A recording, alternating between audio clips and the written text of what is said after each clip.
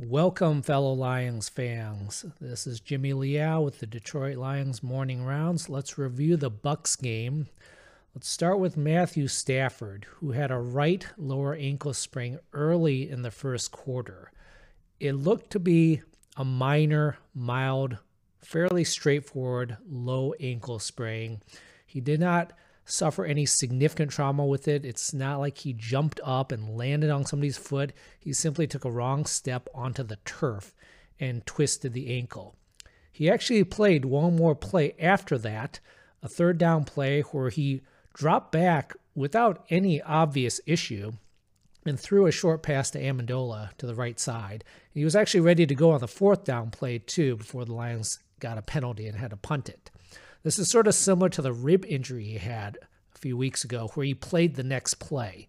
These are all really good prognostic signs that he was able to bear weight immediately and even keep playing immediately. He missed the rest of the game, as we know. He was standing on the sideline looking to be pretty fine, though. He did not have an air cast. There was no walking boot. There were no crutches. So not really concerned about much here. No long-term concerns. The main question is, should he play in the last game of the season? We know he's got the thumb issue, he's got the rib issue, he's got the ankle issue now.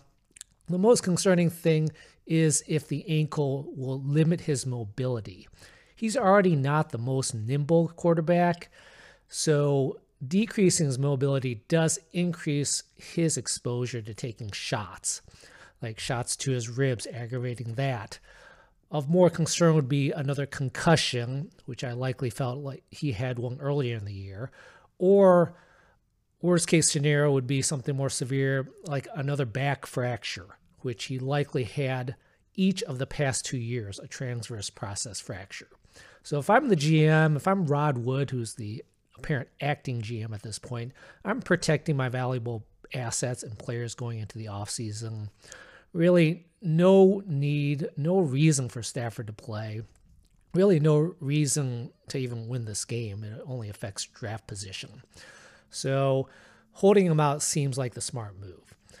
Kenny Golladay, no practice on Wednesday. He's out for the year. Missing 2 months now. It probably does affect his contract negotiations. Teams probably do have to wonder, what is his health status going forward? How reliable is he going to be going forward?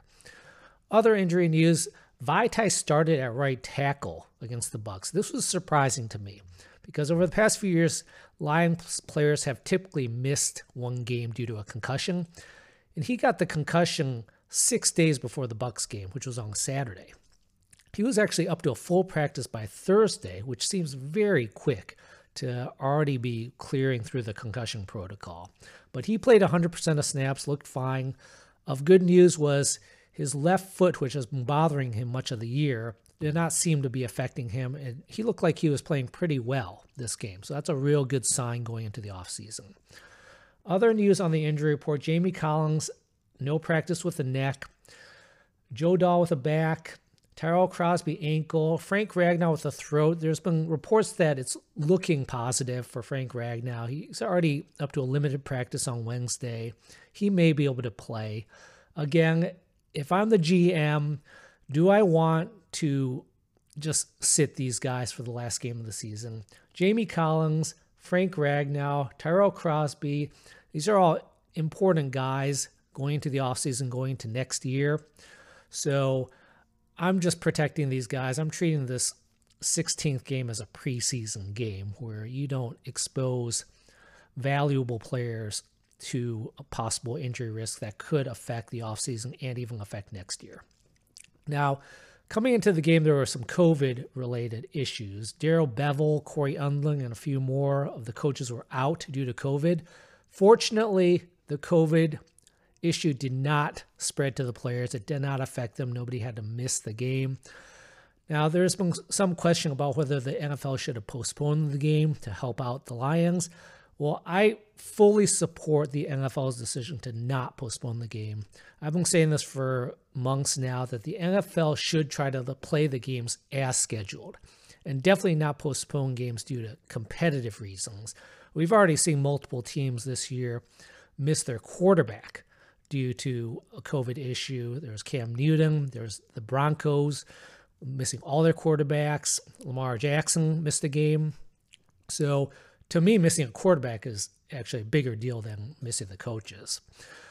So when you postpone games due to a competitive issue, that creates a big-time slippery slope.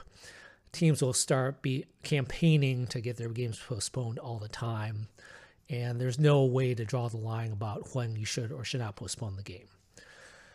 So that's the injury report for this week. Feel free to leave any comments on YouTube or Twitter at Jimmy Liao MD. Now, if you don't want to watch the Stafford video, let me show it to you here. Here you see, as he's stepping back, his right foot just takes a wrong turn. It just twists on the turf. He does not step on the Bucs defender at all. We'll rewind it. Go forward again. Right here. This next step.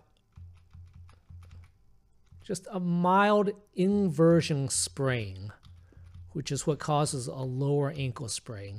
Eversion sprains, where the ankle flips outward, more often causes high ankle sprains, which is more serious of an issue. So a low ankle sprain is minor, not a serious issue. He potentially could be in pain for up to a few weeks, but it should heal 100% without any long-term concerns. So here are my thoughts going into week 16 of the season. I'm not interested in wins or losses at this point. I want to treat this as a preseason game. Rest our players. We're only affecting draft position at this point. The Vikings are also out of the playoffs, so it's almost a battle for draft position. We got a tumultuous offseason coming up where we have new coach GM. So let's protect our players. Let's try to get as high draft picks as possible and just be smart about guys who are injured and play some of our younger guys. As the coaches have been saying this week, like Darrell Bevell, we released Jaron Kearse, safety, because supposedly we want to play some younger guys. I don't know if I totally believe what he's saying there. There might be some behind the scenes issues going on, but playing the young guys, seeing who can possibly be on the team next year makes a lot of sense. All right. Thanks for listening.